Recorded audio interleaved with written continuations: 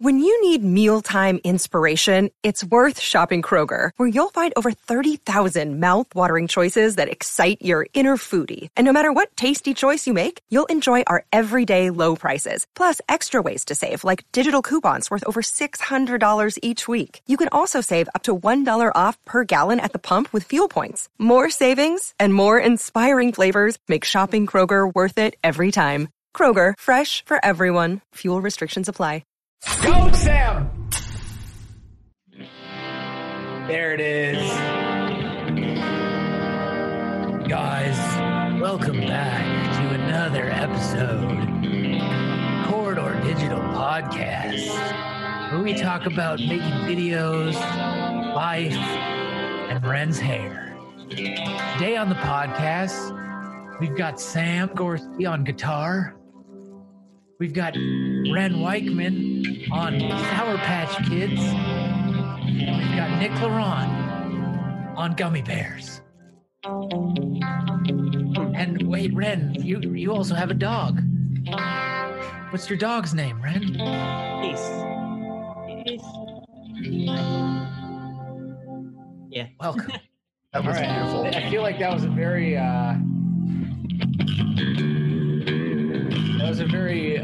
marijuana-induced intro, I feel like. I just realized that I'm using like the same thing I use for my microphone. I have my guitar plugged into like all the time. So I could have been doing this for every Zoom call. Oh, So man. stupid. Oh, Now, wait. You can just do this for Zoom calls in general. Yeah, this is No. plugged directly into my PC. So Amazing. So let's start that. Let's turn that into a thing. Like, actually, maybe we can sell that as a service. Maybe you can you can sell Sam as like he's just a bard that will like attend your Zoom meeting. E-Bard. Yeah, an E-Bard. He just kind of zooms in. Hey guys, Yeah. don't mind me. Sam's E-Bard services. He just shows up. He does hoedowns too. Oh, he does. Sam, do a He does hoedown. rockabilly drive-through parties. Do a rockabilly hoedown. Yeah. Beautiful. all about that low note though. That one's. Wow. Well, so there you have it. We've already come up with a great idea. ebards.com. ebards.com. Speaking of, Sikorsky.com/ebard services. That's it. hey, Christian, is today's episode sponsored? I don't think it is. It is not today, but it will be next week. I think it's Sponsors? sponsored by Corridor Digital. Yeah, the awesome subscription streaming platform. Guys, corridordigital.com is one of the best subscription streaming platforms on the market. More on that later. Wait, but I thought you were only on YouTube, Corridor Digital. Turns out, no, we're not only on YouTube. In fact, if you're listening to this podcast audio only, you might be listening to it on such platforms as Spotify or Google Podcasts or iTunes or Audible. or Audible. Does Audible have podcasts? No, but I was thinking the top 10 games book. Oh, yeah. Yeah, that's It is, true. But anyways, hey, so we're gathered here today. I thought we'd take a little bit of time to discuss, we get a lot of questions all the time. Hey guys, how do you come up with ideas? What goes into your ideas? What makes a good video? And I just figured, we've got an ace crew here. And so maybe we could just talk about some recent examples. Maybe they don't have to be videos we've made. They can be videos you've seen and just talk about, what goes into them and what makes a good video. If you have to classify it, what makes a good video from a bad video, And Great. I think one of the first things is your connection to the characters. That's the first thing. And it's one of the most diverse things about a video, but that's the first starting point right there is, you can have a video about anything. It can be about changing a light bulb. It can be about getting a drone out of a tree. It can be about a Boss Town Dynamics robot. But if you're not feeling that, then you're just not going to watch it. even if it's like, the weird thing is, even when it's like a viral video, you know, and it's like cell phone footage, and you see that, and it's like, you know, it's some chaotic like moment in time. What you're looking at are the people. My favorite videos from the protests has been the buddy comedies that go on. You know, you see these crazy characters. Yeah, Seth Rogen, James Franco. No, what did you call them? Never mind. Bad joke. I see what you're saying. I think any video that you find good, it's totally, you know, objective, but any video you find good has a personal connection, and that is where character comes in. You're right. It is subjective. You know, oftentimes what makes a good video is highly subjective, but you know, like there's still some through lines. Like you might not know a good video when you see it, but you certainly know a bad video when you see it. And the first thing about that you notice with a bad video is like, oh, I'm just totally checked out. 30 seconds in, you're not even, it feels like 2 minutes. It feels like an hour because you haven't actually taken the time as the creator to present the first and foremost human personality. Well, yeah. I mean, I think there's a recent example we dealt with, Jake and Sam, and maybe Ren also in our editor applications. You know, there are hundreds, thousands of those. Because I'm, you know, you were talking about that, and I was thinking, like, when do I watch bad videos? Like, because usually bad videos you don't watch, right? You just click. Like, you realize usually subconsciously, this is a bad video. I don't want to be here. I gotta go watch a good video. And luckily, YouTube also does a good job with the algorithm. But that exercise of watching through, I'm sure you can speak to this. Watching through all these editor applications, that's definitely. There's some. I mean, I'm not going to diss on anyone. There's no particular one. But we're going to diss on some people. But I mean, there's obviously a level. There's a whole spectrum of quality, and some of them were bad. And how do you quantify that? It's easy. I think the bad ones come down to like three concepts, which is if you are going to communicate something to someone, you need to get to the point of what you're trying to communicate very quickly, or at least give people a hint of, hey, I'm about to give you 2 more points. You know, that's why I said, hey, I've got 3 points. And so that's the first one, though. It's like the idea of like getting grounded and like storytelling, communicating anything is important. You don't want to hear someone ramble and then ask them, wait, what are you talking about? You know, I feel like that it happens in everyday conversations too. Yeah. I feel like one of the more important things about a video is its pacing. It has to have good pacing. Whether that's fast pacing or slow pacing depends on the content itself. Because you can have a bad video that's just cut too quickly, right? Or you could have a bad video. Usually a bad video is just because the pacing is way too slow. So it's like, you know, people ask, what is the good length for a video? Well, the answer is 10 minutes, so you can get that extra monetized. Now it's only 8, courtesy of new YouTube. Right, yeah. But in truth, a video needs to be as long as it needs to be, which sounds like a cop-out answer, but it's the truth because a video could be 3 minutes long because the content can only support itself for 3 minutes. Or in the case of our recent video with getting the drone out of the tree, that was a 22-minute video. You rarely make videos that are longer than 20 minutes, but that video kind of like it was not fast-paced, but there was no fluff. That's the important thing. It's like anything that's in there has a purpose, whether it's for education or entertainment. It has to have a purpose. I think I was going to combine the second point a little bit with that idea of pacing, but what you said is everything has to have purpose. And I think those are both ways to sum up the same thing. I feel like pacing is something that it's very objectively easy to see.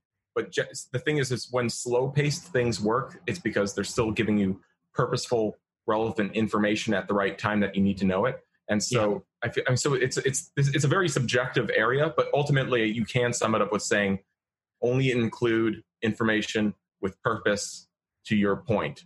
And if you are going to include something that isn't purposeful to the point, it's good to maybe kind of like highlight that in a way, you know, like make it. a satire or a cutaway or something. Well, I feel like it's fluff, right? You don't want to have fluff in your video just for the sake of being there, but fluff is okay if it's entertaining. Tactical fluff. You need some of that. The drone video has that a little bit. It's like those character moments and some story elements that aren't necessary, but serve the audience, serve the character. Mm-hmm. I think both the things that you mentioned, Ren, pacing, and Sam getting to the point right out off the bat are both things that were lacking in the less good submissions that Jake we all went through for those submissions.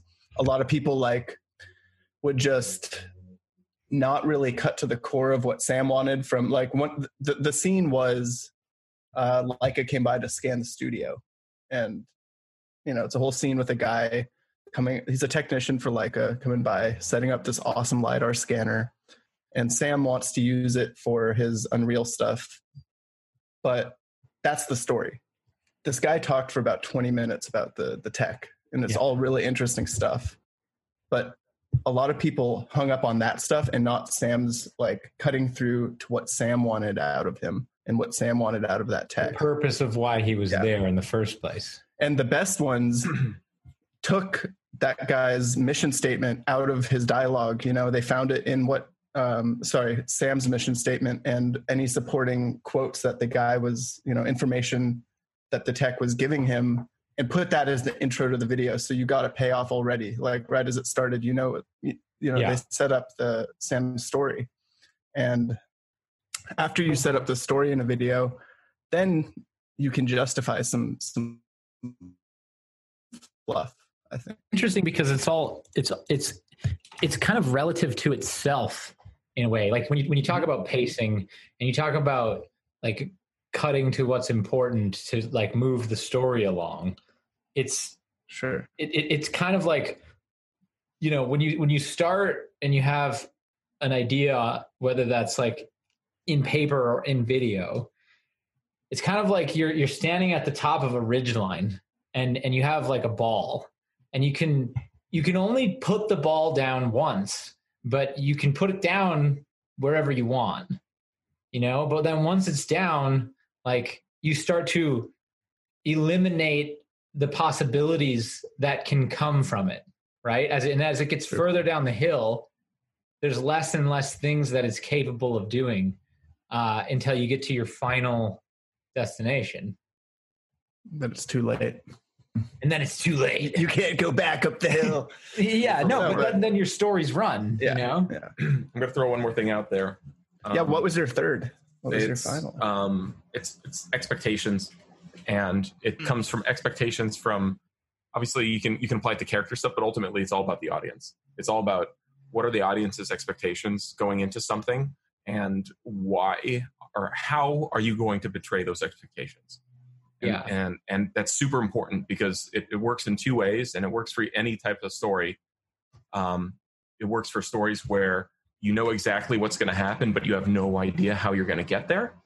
I think Ren's drone video is kind of a good example of that kind of thing, where it's look, it's a drone in a tree. We know he's going to get it down, but it's all the things and the steps that you go to get there that make it interesting. And those are the unexpected elements. And then it kind of inversely works too, in the sense of something going towards a task that seems clear cut, and the goal seems very straightforward from the start, but the expectations and that goal shifts into new results, and the story itself can spiral there. I mean, and usually those conflict, those goal shifting stories where the expectations of the goal changing, usually that ends up kind of still being a cyclical story, like the first one, which is, we got to the place we didn't. It's the story where you didn't know that you knew the goal the whole time, and so that's the big difference there. Yeah. So yeah, I feel like that's the best way to sum it up, because there's no reason to tell someone something they already know. It's like Ren got the drone down from a tree. It's like, all right, I got it down from the tree. It's like, okay. Yeah.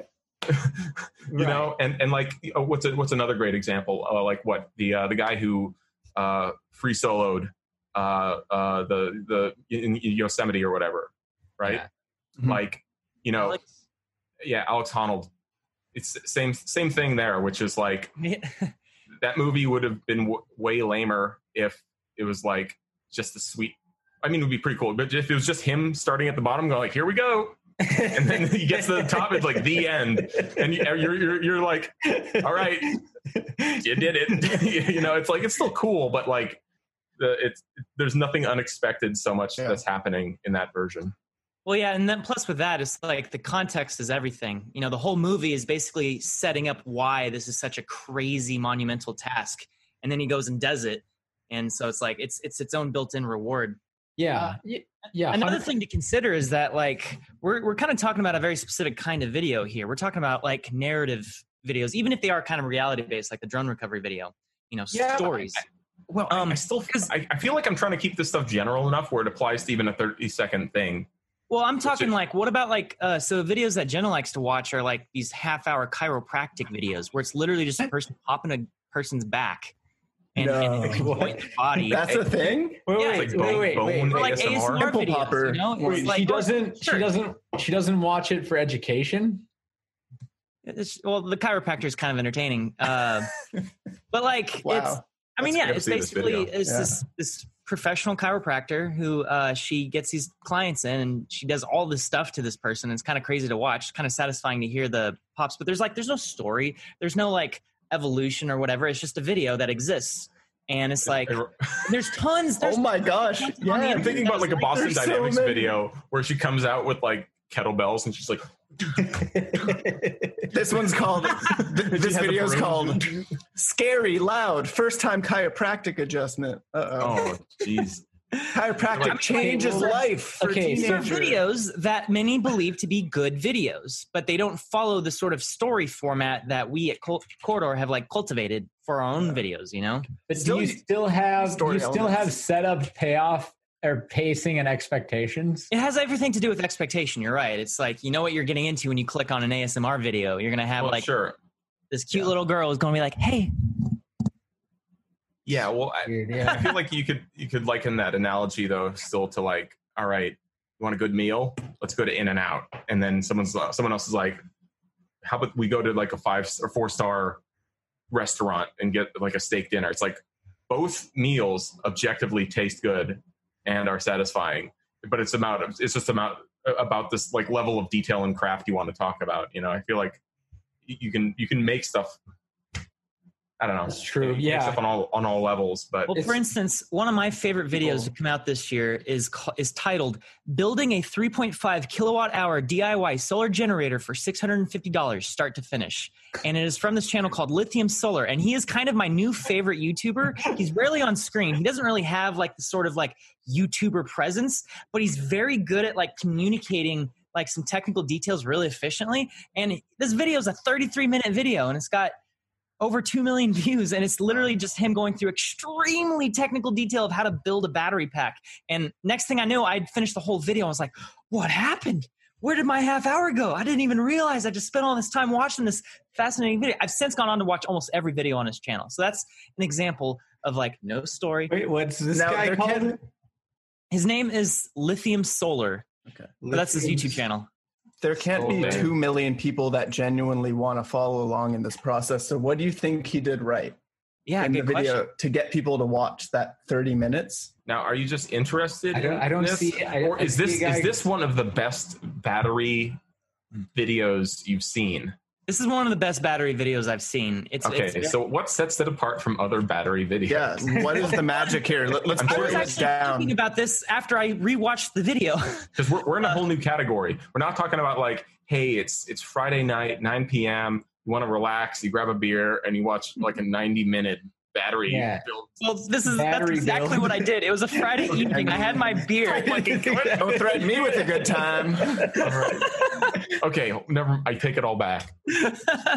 But I think it's because there's no fluff. It's a half-hour video, but every piece of information he's communicating is useful and also kind of fascinating because it's kind of bizarre. Like he goes through like welding battery packs to nickel strips and then kind of like doing stuff. But like as soon as he starts doing something repetitive, it cuts to the next piece in the puzzle. It's like, the procedure is very lengthy. I don't know how long it took him to do this, but like it never gets repetitive, but it always constantly feels like it gives you your own sort of DIY feel. Where this guy is a battery god. Everything what's his channel again? Very clear. Called Lithium Solar. He's not verified or anything. He's got 60K subscribers. Yeah, I've been wanting to collab with him or something, but I have no idea where he is, if he'd be doing anything like this, but he knows his stuff when it comes to batteries. This is incredible. Well, I'm scrubbing through this video and everything's extremely well lit. It never stays on the same shot for too long. Yeah. It seems like there's constantly new, pretty interesting stuff going on. It's fairly interesting. It's also fairly esoteric, you know? It's like no one knows really how to do this. I have put a lot of time into figuring out how to do this, and even I'm still like, I'm learning a lot of stuff here. Dude, this is the same thing as primitive. This is just primitive technology. Yeah, but it is modern. Unprimitive technology. Exactly. Okay, so why is primitive technology interesting? Let me throw you my pitch here, because this is like we're in a I can't tell if we're in a new category or not of like what constitutes a good video, because it's very abstract at this point. But let me just say, like, primitive technology and this guy, there's a big thing that's happening here, which is they're building something step by step and they are not messing up. Like think about this, like think about something you know how to construct or build. Now imagine you're going to film yourself doing it, and every step of the way that you film is basically going to be the correct move. You know, imagine not messing up and having to correct for something. Like for me, whenever I'm building stuff, there's errors, you know, and I have to deal with it on the fly. It's not like now I'm going to do this, click, done, success. Now I'm going to do that. You know, it's like there's this perception of like taking a complex task and then making it basically like approachable, and like it empowers you with the feeling that you yourself can accomplish this no matter who you are, because you are watching someone do it, and it seems apparently incredibly easy. I think there's something to that. Like watching someone, like Jake, when you first told me the idea for this, I'm going to say it's empowering. Yes. But for real though, it's like watching empowering, a tutorial. Yeah, because you're like, it's educational, it's inspirational, because you're like, I understand how to do this now, even if you maybe don't have the skill to do it, you know how it's kind of done. But also there's something to, I think, in any situation, watching someone who is good at something doing their craft or their passion is going to be entertaining no matter what it is. Like it's just, there's a fascination with that. That's why Primtech, I think, is so cool. That's why this battery guy is, I think, so compelling. Element, the idea of empowerment, because like I'm thinking about like, okay, what does this battery video and The Matrix have in common? You know, I'm serious. And like when you're watching The Matrix, you're like jazzed up and you're like, fuck yes, like dude, this guy's fucking got a minigun now and he's blasting everyone, and he's a master of his receptors. Yeah, the dopamine receptors are going off, and I'm trying to figure out like how because I know that feeling, and I feel like a mild version of it when I watch content like this, where it's like my imagination is like it feels possible to accomplish these tasks that were once impossible. So there's something there. I don't know, and I feel like maybe like a good story kind of gives you the same effect as this, in the sense of like you get answers and you get like visceral satisfaction from both The Matrix and a guy putting a battery together. There's also something insanely neutral about it, where it's not political. It's not. I just cut out. No, you're here. I'm here. You're great. Sorry, I lost video. It's not political. There's no like personal, you know, vitriol or like opinions going on. You're literally just like with someone doing what they're good at, and you get to just absorb that purely. I think there's something really relaxing about that as someone who watches a lot of these types of videos. Yeah, actually, no. This is closer to like watching Mad Max Fury Road, this battery channel. You know, it's just like monster trucks and explosions, and you're like, wow, what a cool shot! Like, look at what these great people accomplished. But yes, Nick, you mentioned or one of you mentioned 2 million people have watched this. Surely not 2 million people are interested in building a battery pack. And I saw the same thing when I used to make tutorials on my channel. I used to make a lot of After Effects tutorials, and I would always get comments on each video saying, "Man, I have no idea how to do effects, but I watched the whole video." And those comments always just kind of blew me away. I'm like, why? Why did you just watch this 20-minute tutorial on how to use this program that you're never going to open? It's like primitive technology, man. It's like watching someone do what they're good at. I think there is a direct comparison, though, to these types of videos and a good story, a good dramatic narrative. Because in these videos, you're watching somebody, and like you said, Sam, there's this one-to-one compounding effect where it's like they're going through a complex process, but they're doing so step by step. And as in anything that humans do, it's all just a bunch of small steps, put together, and that can become complex, but each step in and of itself isn't that difficult. Yeah. And when you're watching a good story, a person might be, or a character might be going through this giant challenge, or some other sort of large character arc. But the satisfying thing to watch, and and it's more gripping than it is necessarily satisfying, is to watch them go through each stage of that, and to watch how they react and react again as they go through the stages. Even when that's in a short video, even when it's a 2-minute video, or like some of Mark Rober's videos where he's built when he did that glitter bomb one, or and you're just watching people react to this thing that, they don't know it's coming. And then you're getting this, you're getting this very visceral, hey, I'm glad that they reacted that way.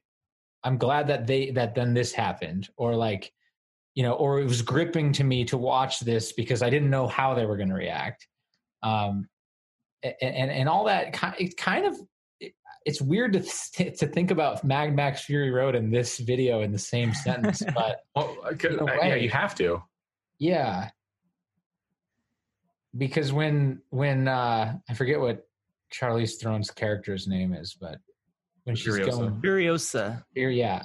When she's going through all that, and then you got Mad Max there,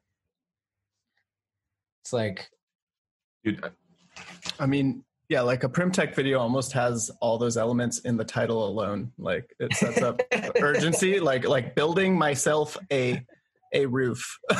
yeah. From scratch. Urgency. I need a roof, or else I'll freeze to death. This makes me. I got a battery store window up on here. I gotta buy some batteries now. gotta watch the whole tutorial first. Sorry, I lost my train of thought. But anyway, I think that those videos still have a very boiled down version of well, that's kind of what story elements that are essential.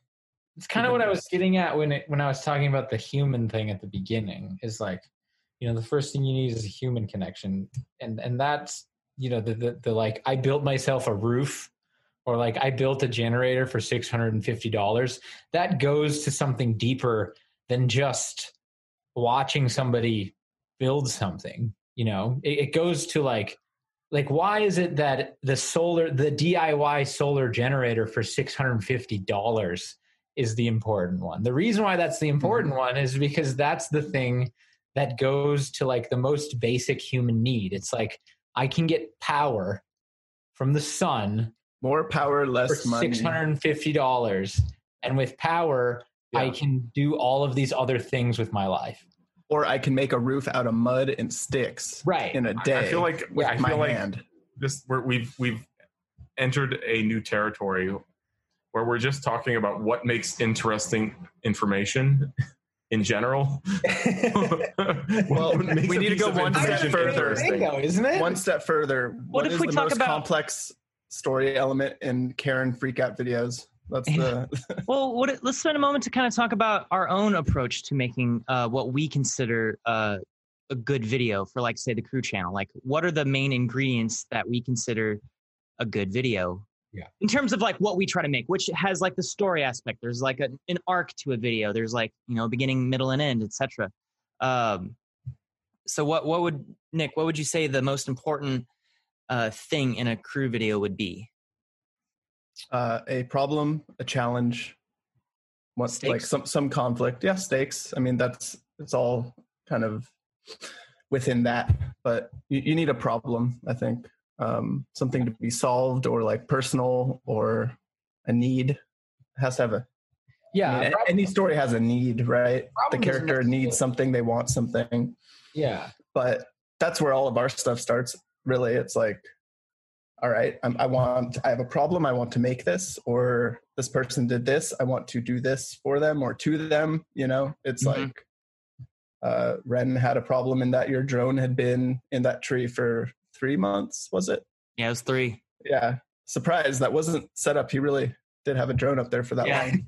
Well, it's like so many of our videos are very much so that way. They're like, we approach it, we identify a problem, and we can see the solution being something that can potentially be entertaining. And so we just kind of like start letting it happen. Like, and sometimes it kind of goes a direction that's disappointing. Other times it goes a direction that is like amazing. Like we couldn't have planned for it to be any better. Like the end of the Nerf drone video, how like Jan and I face off and I just completely destroy him. Like that could not have gone better, especially with Jan being the antagonist throughout the entire video.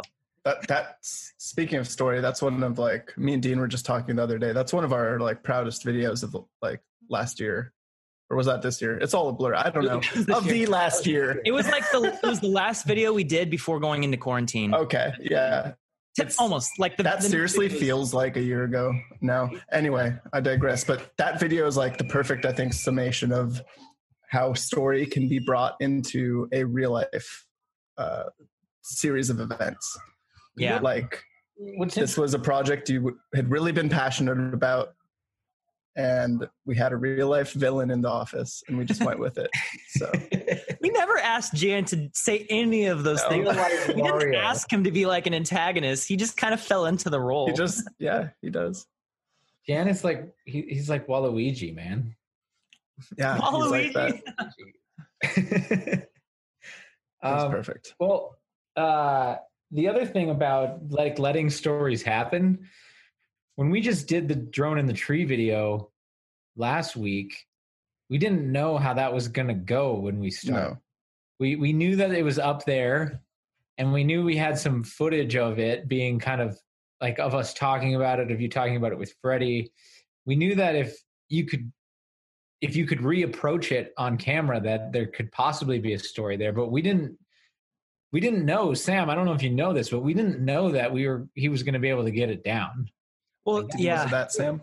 There was a big assumption going into that whole project, and the assumption was I was going to get the drone down. And there were definitely some moments where I was like, oops. Sure. Well, maybe there's just me knowing the people, knowing that you guys were approaching it. But I was like, they'll get it down. They'll figure it out. It's just a tree. It's just a drone. But this is where we differ, Ren, as someone in front of the camera and someone behind the camera. Your assumption is that you're going to get the drone down. My assumption is that you're not going to get it down until you run into like several problems. And that's what I'm hoping for. Right. Or else I don't have a video. Like if your assumption had been correct right away, like, can you imagine? That would have been boring. If we actually got it down with the arrow, like had we gotten there in the morning, we tried the arrow, it gets stuck, we shake it, and then the drone falls down, doesn't land in the tree below it, just lands on the ground. We're like, great, cool, we got the drone back. Too bad we don't have a video now. But even so, like, say that would have happened, you still could have made a story. Now it's never as fun to make a story as if it actually like plays out before your eyes, at least in the context in which we're talking about. But you could have went back and then like told Nico that you didn't get it, and then like played some other, definitely game of cards there with that expectation. We would have had a scramble though a little bit for like, where does this go?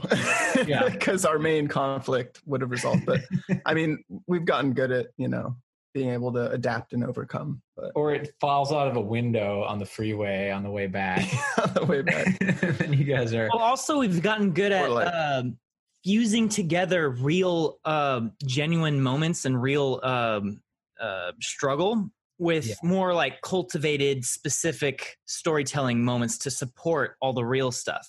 Yeah. Yeah. I mean, here's my thing. It's like, I get, we don't want to be 100% faking stuff, right? But there's a lot of stuff going on in the studio. There's a lot of discussions that happen when cameras aren't rolling. And if I hear someone say something that is useful for a story, I think it's totally okay to go back and even like make a scene of that thing happening once again for the story if it means getting it on camera, if it's important. Yeah, we do that all the time. And there's no... There's no like, oh, shame on you. Like we're literally there. The purpose of the Crew channel is to tell stories. And usually they're founded in some version of reality that we're actually experimenting with. And sometimes they're 100% like that's just the way that it went down. But other times they're not. And it's better to like imagine and to expand upon like someone's imagination to tell a better story than it is to just like, Definitely. oh, well, we were going to do that. And then Ren got the drone out of the tree. Yeah. You know, it's like, what an opportunity wasted. Definitely. Yeah. And I mean, the whole point is to make it fun to watch and like, and go on. Oh yeah. But also it's just like, it doesn't matter if it's not on camera, you know? So if we have to make it up to get it on camera, like remember when we did the boosted board battery mod video, like 5 years ago at this point? Was it 4 or 5? The ending of that video, I get into the studio and I was really late because I was spending a lot of time trying to get this board to the studio. And then like the last like 3 miles, I'm literally just like longboarding. And we filmed that whole scene where Jake's like, what happened? Where were you? And I'm like, I don't know. And it was like a scramble. All of that footage disappeared. Yeah. All of it was gone. The entire ending resolution to this video was wiped from the planet. And what we ended up having to do is restage that entire thing where I open up the door, drop my skateboard and bag on the ground, and you're like, where have you been? And it's like, that was all done for a second time. What you see in the video is a recreation. That's right. Like, that's just an example. I mean, and we do that all the time for other things. Case in point. Yeah. Yeah. Should I reveal the dirty little secret about the drone rescue video? Please. Yes. Please. Yes. Uh-oh. Taking a look under the hood. So what do we got in here? What do we got? Tuesday morning, we got up early and we went to the park and we managed to fly the drone into the tree and rescue the other drone, the original drone. Flew the Mavic into the tree. So that drone fell out of the tree and landed on the big gazebo bush. Yeah. Then we went to the studio and filmed the scene with Nico and I, where Nico's like, you have to get that drone out of the tree or else you got to repay the studio for the GoPro. I'm like, oh no, how are we going to do that? Well, here's the thing. And then we went back and Nick climbed up the tree to get it out of the bush. Here's that was the real life thing. series of events. But I have to make this really important distinction here, though. Whereas, yes, that was what you would call faked, but that was only because the actual conversation where Nico had that with you happened months ago and wasn't filmed. No, that's what I'm saying. It doesn't matter if it's not on camera. But that's the thing is that there are, the context was real, but what was captured and what the audience sees was technically a fabrication, but it was still like we're dramatizing. All we're doing is dramatizing the real stories that are happening. Yes. And like, when you see that thing like on a crime show where it's like a dramatization or of the killer sneaking around, and it's like not the actual footage of him sneaking around. He didn't sneak around in that shot, but he did. What? He did. At one point, he truly did sneak around. They're walking around. Yeah, but that's the thing. And with just like that conversation with Nico, it's like that wasn't the actual conversation where that happened, but Nico did have that. It's like exactly. It's still truthful at its core, but for the sake of like making sense out of it from a story standpoint, you have to do those kind of things. Yeah, it had to be constructed. I have to put that out there because I don't want people going through these videos and like, oh my God, this is all fake. Like, I don't know what to believe anymore because, but that's the thing is it's like, it still is just as real, whether we refilmed the conversation or not. Exactly. There's always some sort of basis in reality for it. It's not like we're just making stuff up for the sake of like drama. The only time Wes and Jake really wanted to have a trial. That's exactly what I was about to mention. The whole like the camera room trial. Sometimes, like only because we think it's funny and it's a joke to us. That's just everyone's in on the joke. You know, that works because it's did screw up the camera. Like, we're not trying to actually make people think we're gonna fucking like take Nico to prison. Like that's a good example. Like Nico had put down that rule of like you got to keep the stuff off of the table, and we had it on camera. And the whole reason why that video came to be was because we were talking about like, well, what should we do? Like he broke the rule. What if it was an exploration of what if we actually followed our own rules for once, which we thought was funny because we don't. Like that camera room is like a tornado all the time, and like it was like, well, what if we actually like followed our rules? And like we had to pin this on Nico himself, you know, But also that video was basically just an improv show. It was us performing an improv show where the audience was the camera, and you know, and it was entertaining. I had a friend talk to me. He was like, "I have no idea why that video was so entertaining. Why did I watch that entire thing? Why was I enthralled the entire time watching that video? It's the stupidest thing I've ever seen, but I couldn't look away. It was so fun." I'm like, thank you. Exactly. Hey, next time, that's a compliment. Next time someone's got to be gone, like for an extended period of time, we should have them go on trial for something like prior to them being gone, and then explain them being gone away as if they went to jail. They went to corridor court. They're gone. They got banished.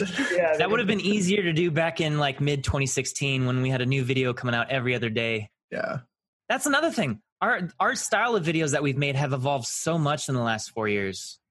I mean, just assuming we're starting from the vlogs, you know, like obviously we were making content for years before that, but like, you know, where'd the vlogs go? Where'd the vlogs go? They're coming back on the website. Yes. Those had obviously far less structure, but there's always something that there was always a point to this video. There's always something that one of us were either exploring or doing, and the camera was just along for the ride. And so a lot of these same principles apply to those earlier videos.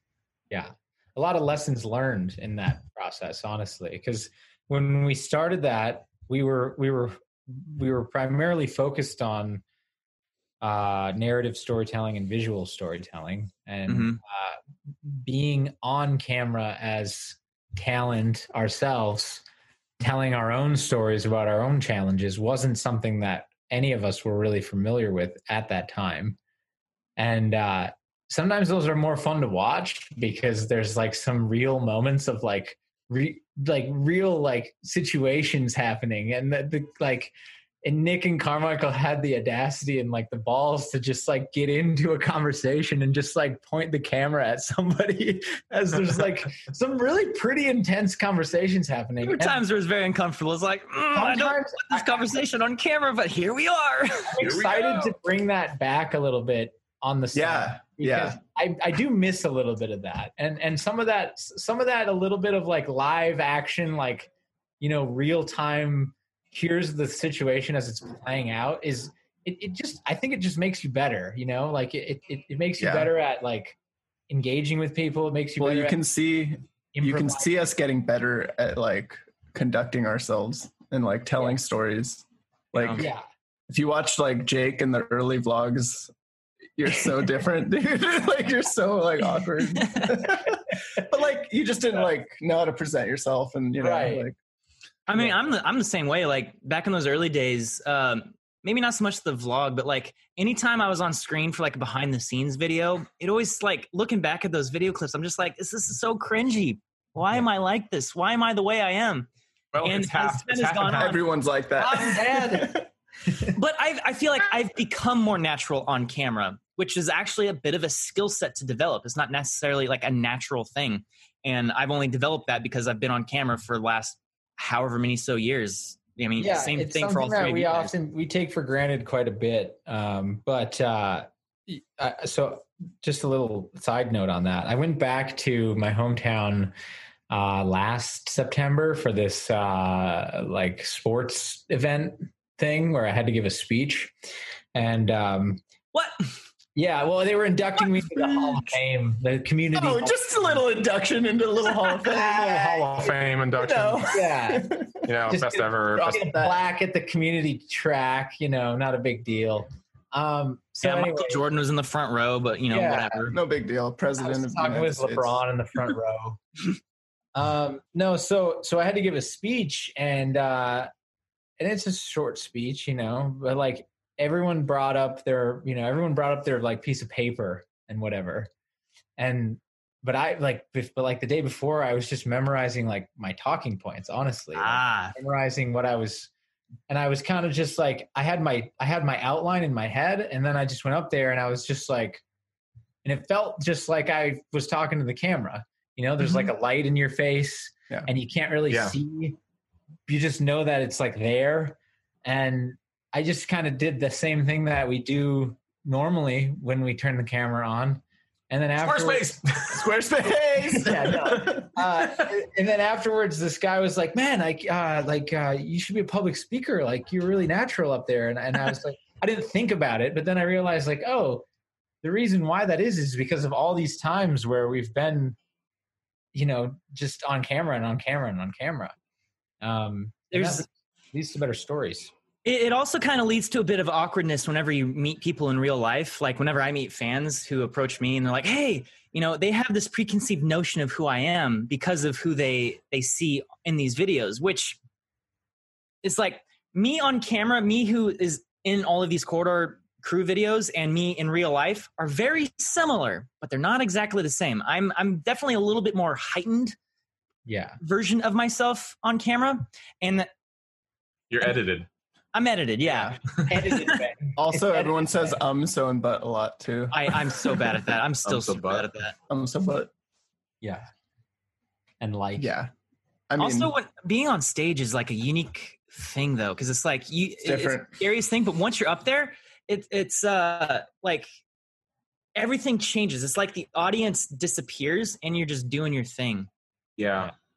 Every time we do those Adobe presentations at NAB, it's like I go up there and it's like it's really you're really nervous, and then once it gets going, you're just like, I'm just gonna like dance like a monkey and try and make people laugh for the next hour, and that's my only goal.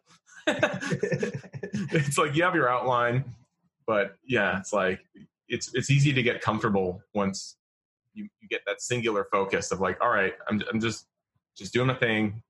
No one cares. If I get some chuckles, that's all we need. Yeah, that's true. I mean, and that's those little things that's what makes a story. I mean, that's how you tell an engaging story to begin with. Is it's not just the information that's being conveyed, but it's how you're conveying it.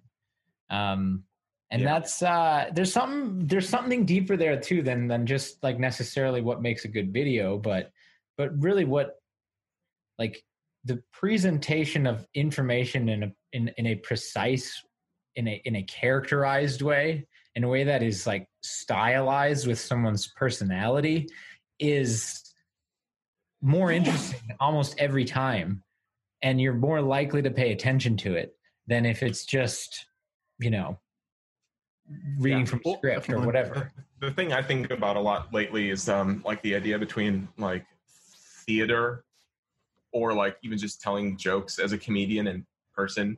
The more I listen to like the Joe Rogan podcast and hear comedians talk about their experience of practicing bits, so to speak, and refining them, really has gotten me thinking about like, well, when you do stuff in video form, you're basically like, you're sighting everything in, you got everything cleaned, ready to go. And you're like, here we go. And you take the shot and you get one shot.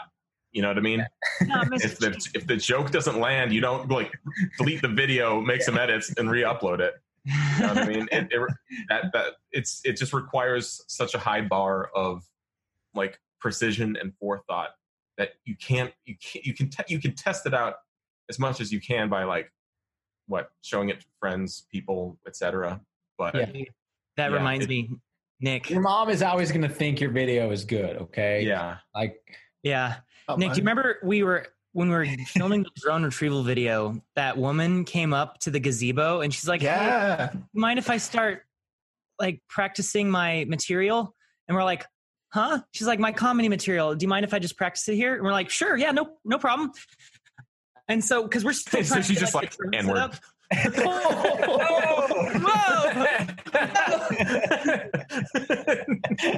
like this little lady just I do mind. And you're like, wait, I do mind.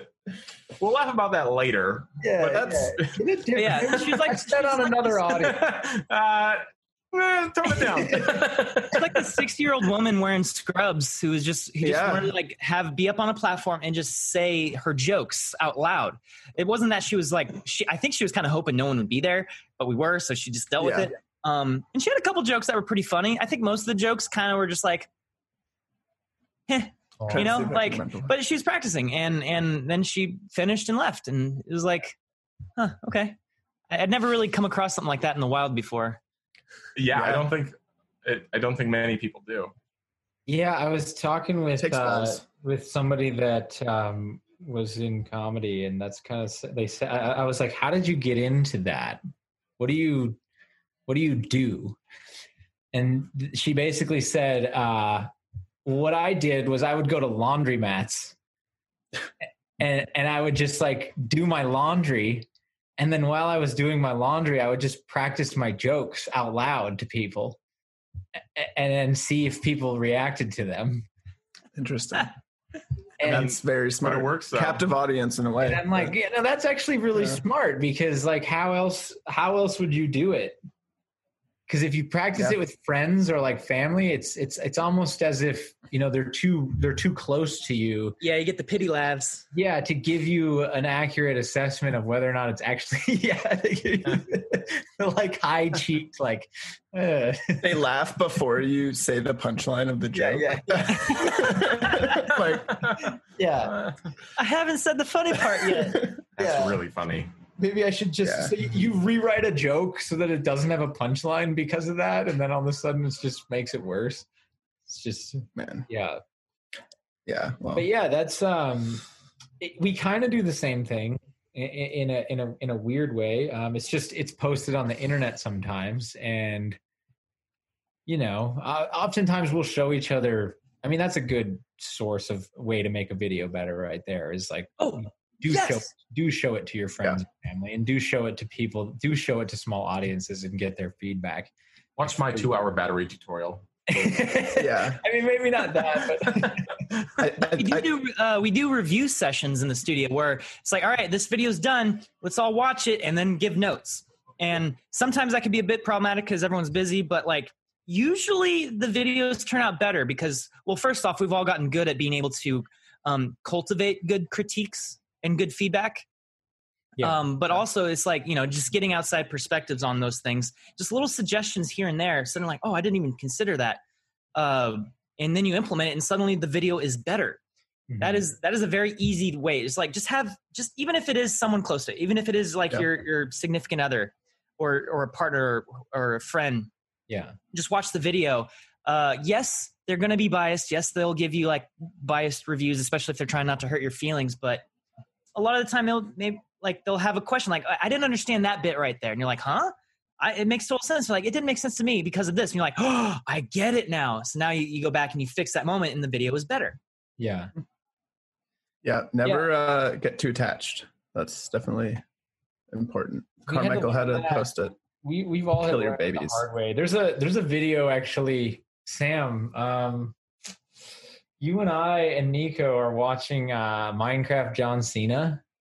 And I don't know if you remember that video while it was in post, but it didn't quite like hit what I was going for. It was only like the third video or whatever that I had like actually like directed.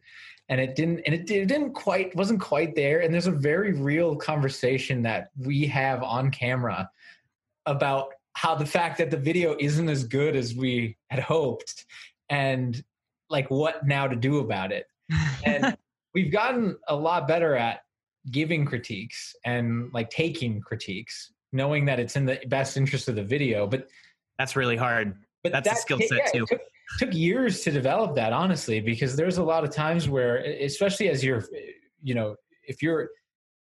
constantly trying to improve your ability, right? But there's also a phase where you kind of, when you go from amateur to at least like a consistent professional, where you're also going through a phase of learning how to take criticism and give criticism, but at the same time, you're not an amateur.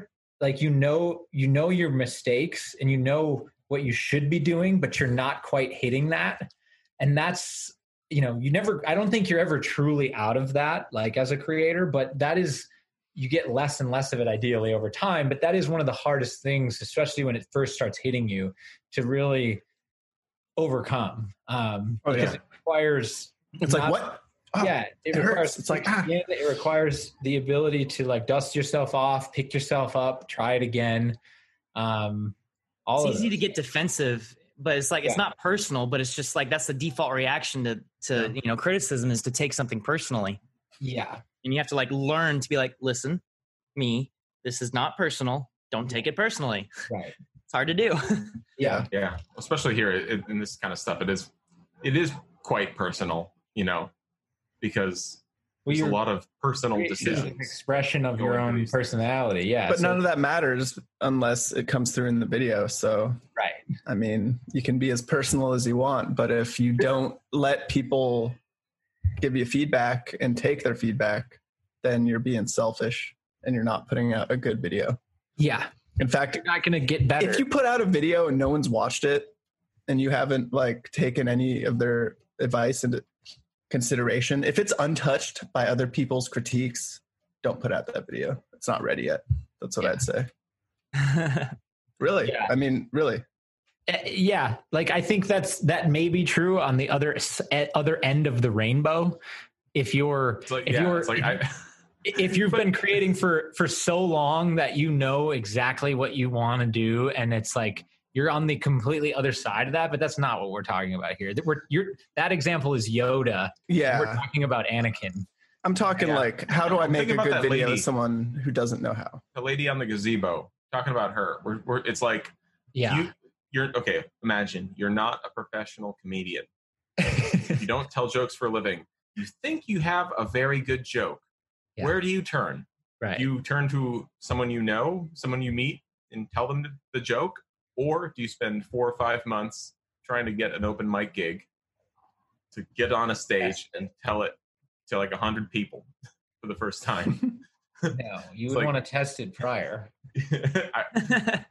Although that's a good crew video right there. Maybe more of a note one right now. Oh my God, that is a stand-up comedy. Where the idea is that we all have to write jokes that we're going to do for open mic, but we are not allowed to talk or tell anyone the jokes in the studio.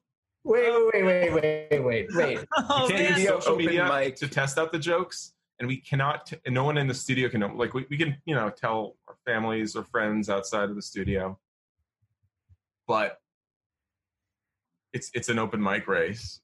Oh my God, we should do this. And it'd be so funny. I've got some jokes. I see that desk back there. You got some back there. See that? I got some jokes. Of that. Is that a joke there? That's a joke desk. Yeah, my joke desk.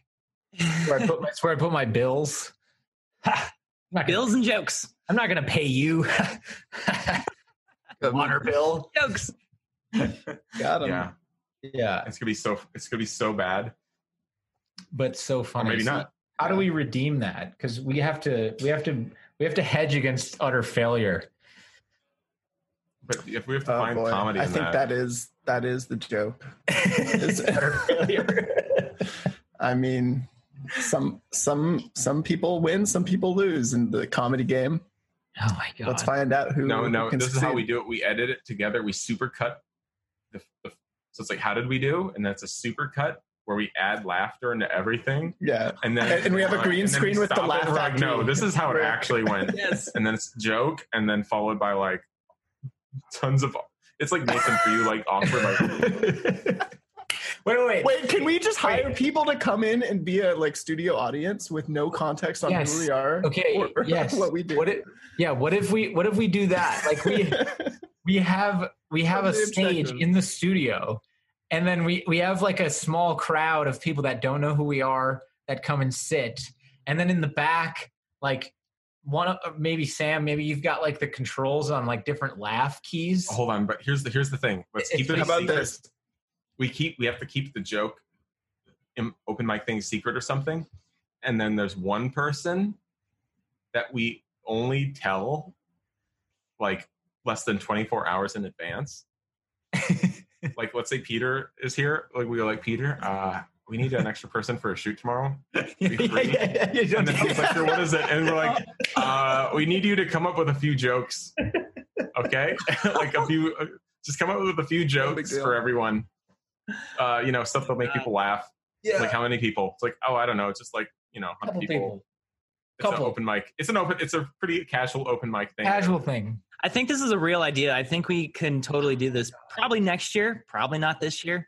Yeah. Yeah, but you need to have the one person who has like no time to think about it and see how they do compared to all these people who are like, if you really want to like turn the burner up on that, you live stream the whole thing live on Instagram to our whole audience. So it's like thousands and thousands of people watching instead of just a couple dinky real people. Well, then you want to also release a video. You what? At a time. Well, I mean, if it's part of the video, if it's the conclusion for the video, but yeah. I think if it's the conclusion for the video, because you don't want to ruin the jokes by getting them out on live stream early. Either way, just throwing it out there. Yeah. That's pretty fun. Very intense idea. All right. Well, there you go. Hopefully Peter doesn't watch this podcast. Don't watch it, Peter. Peter, you should have stopped listening to this as soon as you heard your name. So well, into that he's not gonna like. Dang it, Peter! People are gonna send it to him, and now he's gonna know about it. Okay. Maybe we'll title this video "What Makes It one of us." By the way, it could be one of us. Parentheses. Peter, don't watch this. I mean, Ren, it could even be you. We might just call you up and say, "Hey, Ren, tomorrow at 5. Dude, I really hope the lithium solar guy watches this video. yeah. If you guys want to watch his videos and let him know that you came from Corridor Cast, that'd be awesome. Does anyone else what are some of your guys's? What are some good videos you guys have seen recently? Any cool recs for the audience? All Gas No Brakes. All Gas No Brakes. Sam's been into that one. If you guys haven't seen All Gas No Brakes, you are. I've seen this guy. He is so funny. Yeah, the Portland one is really funny. My watch history and see what I got for you. Dude, he's Ren super and funny. Jake, you will love All Gas No Brakes. I swear. I feel like I know this. I don't remember what. Watch his video titled Portland Protest, Jake. He goes to like crazy places. Wait, I did see a video where he went to the beach up in like Detroit or something like that. 4th of July. Yeah. Yep. Okay. That was insane. So he's very dry. Super dry. Let's see. Yeah, I got to see that. So good. Speaking of videos that I cannot stop watching, it's a tragedy, but I can't stop watching the explosion in Beirut. Oh yeah, dude, those are crazy videos. What? You know what? You gotta watch the videos. You have to watch the videos that aren't pointing at the explosion. You have to watch the videos that are people filming day-to-day stuff in the city and seeing what happens. Those are the ones that will give you good context. Like I was watching one that was they were filming it was like a wedding video of a bride. I saw that. Chilling out, and it's just shit rains down. Yeah. So that's where I was like, this is cool. I'm like, whoa, holy crap. I mean, Granted, when I saw 9/11, I said cool because I had no idea what the fuck was going on. Yeah. I was like, whoa, that's pretty cool. Well, like, it taps on like that. Whoa. Whoa, I like Con Air and Air Force One. I'm digging this news story. Yeah. It's like, you pass by an accident on the freeway and you can't look away. It's kind of similar to that, Yeah. Never see explosions go off in a city like this. And so suddenly you have the world's best reference material for what something like that would look like because it is real. It's obviously tragic. It's horrific, but it's also incredible in its own right because it's so just like this, it's pure power of energy is. And some of these videos, like you see, like, cause there's the 2 stages or there's like 3 stages, but after the second kind of semi-big explosion goes off and there's the huge plume for a couple minutes, some of these videos are so far away and you're like, just like all the people filming them you're like, oh, they're probably safe where they are. And then that final explosion goes off and the camera just gets enveloped in like a split second. You're like, there's a crazy angle where the guy was going down the road and you see the explosion off in the distance and it eclipses the sun, like the whole cloud that is created from it, literally condensing the water out of the air, like literally creates a shadow because it blocks the sun for a moment. It's insane. What was it that exploded? So it started off with fireworks, but the fireworks were stored with a bunch of ammonium nitrate, like almost 1,000 tons of ammonium nitrate. Mm. And I mean, it's fertilizer. It's just because it's a very good oxidizer. And so if you put enough heat and whatnot in it, it'll explode. We've had the same sort of accident happen multiple times throughout history. It happened in Texas. It happened in Canada. It happened in China 5 years ago. Yep, I remember that. Yeah, I was reading. Oh, was that the Halifax explosion? The Halifax one. Yeah, that was the one I was reading about yesterday. Was that the same cause? Mm-hmm. I mean, really? Okay, I don't know for a fact, but I'm like chemicals. mostly confident it was the same exact situation. It was they had like munitions like for World War One on a boat, and basically like 2 boats crashed into each other, and a fire got started when the propellers of one boat tried to like move away post collision. It was like they crash. And they're like, wait a second, we can get out of this. They start the propellers up and it created sparks, which created a fire. Well, you're going to get out of it. Wow. Yeah. One in Texas. Those photos are insane because like it's like all wood buildings and like it's straight leveled. Like the Halifax one was Halifax one was about twice as big. Wow. Yeah. What? Wow. Like the entire town just disappears. Yeah, that was isn't that what what's his face used in the Oklahoma City bombing? Yeah, what's his name? Yes, it was. I think it may have been sodium nitrate. I don't know, but it was some sort of nitrate like that. Yeah. But he used obviously a much smaller amount than what we're seeing here. Right. Yeah. So another quick clarification to the explosion. I'm seeing some misinformation. It was like 2,700 tons of ammonium nitrate there. So people are saying it's like a 2.7 kiloton bomb, but the kiloton is referencing tons of TNT, and ammonium nitrate is about 40% as efficient at exploding as TNT. So really, it's like it's a little over like a 1 kiloton bomb, which is still huge, but it's only a 15th of what leveled Hiroshima. Wow. Do they know how many people died yet? I think the death toll is up to 150. Which is pretty good considering how huge it was. Yeah. Not gonna say, but it destroyed a lot of buildings and homes. 300,000. Luckily, it was at the port. I think it's because it was at the port. If it was like in a urban complex center, that would have been. Yeah, the population density at a port isn't that high. Yeah, it's pretty insane too. Just seeing these like concrete structures just turn to powder. Yeah, like that. Yeah. Really gives you respect for the lack of permanence of everything around us. Right. Seeing that stuff. You got to make the most of it. Go out and tell good stories, guys. Yep. I'm sure there's going to be some amazing heroic stories coming out of that horrible event. But yeah. I can imagine. Okay, last 2 videos to end on a little bit of a lighter note.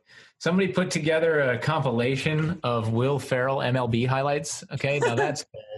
I'll put that in the description. And then I got one. What was the other one? Trump interviewing Trump. Oh yeah.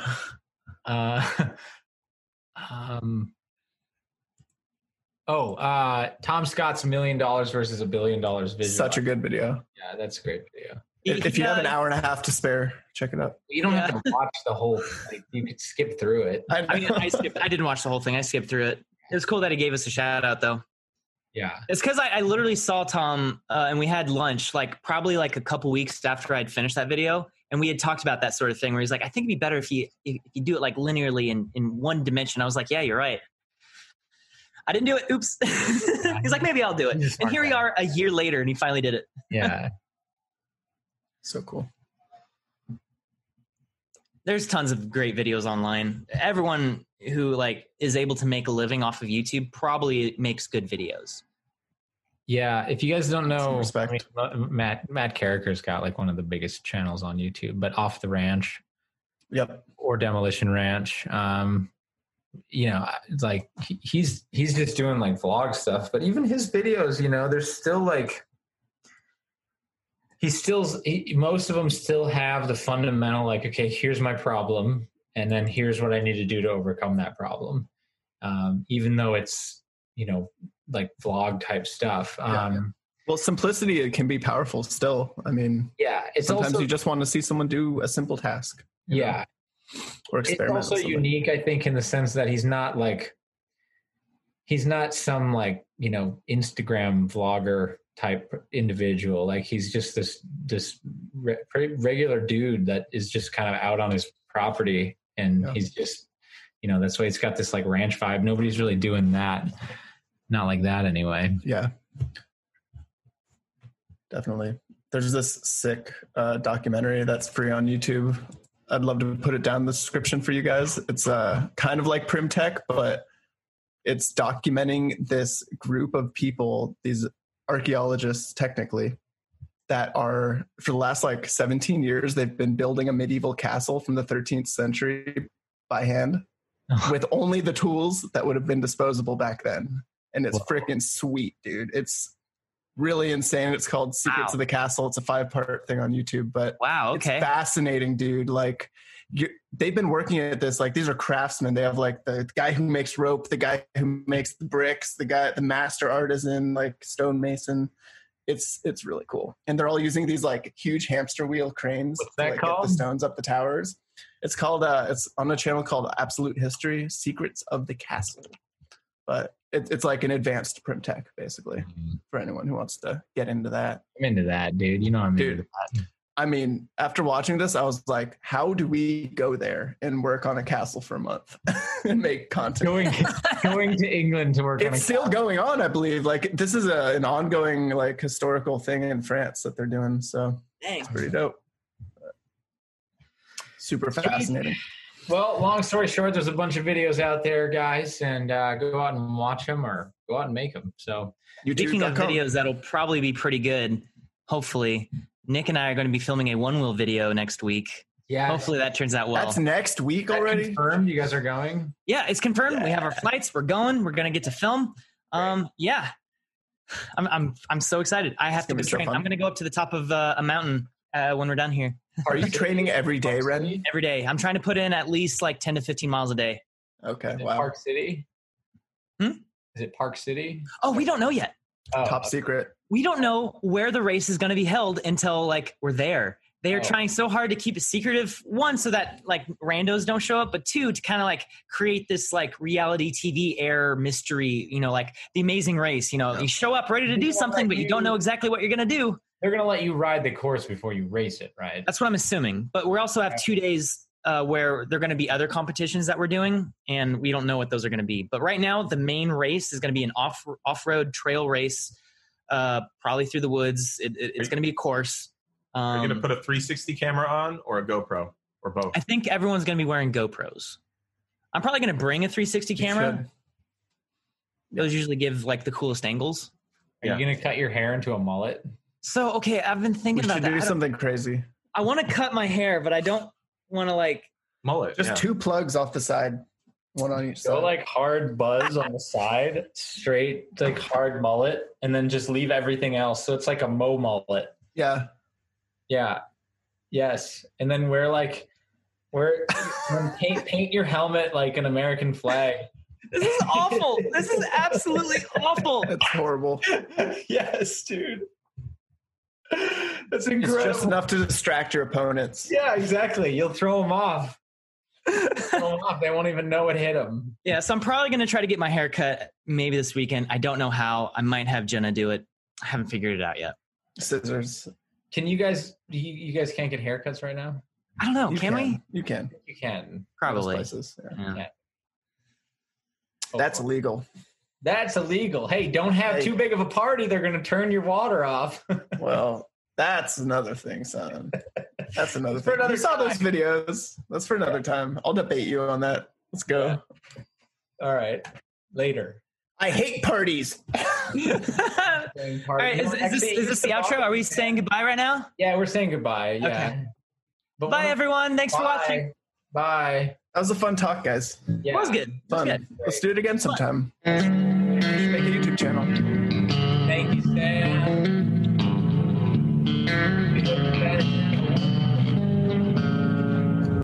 All about that TV.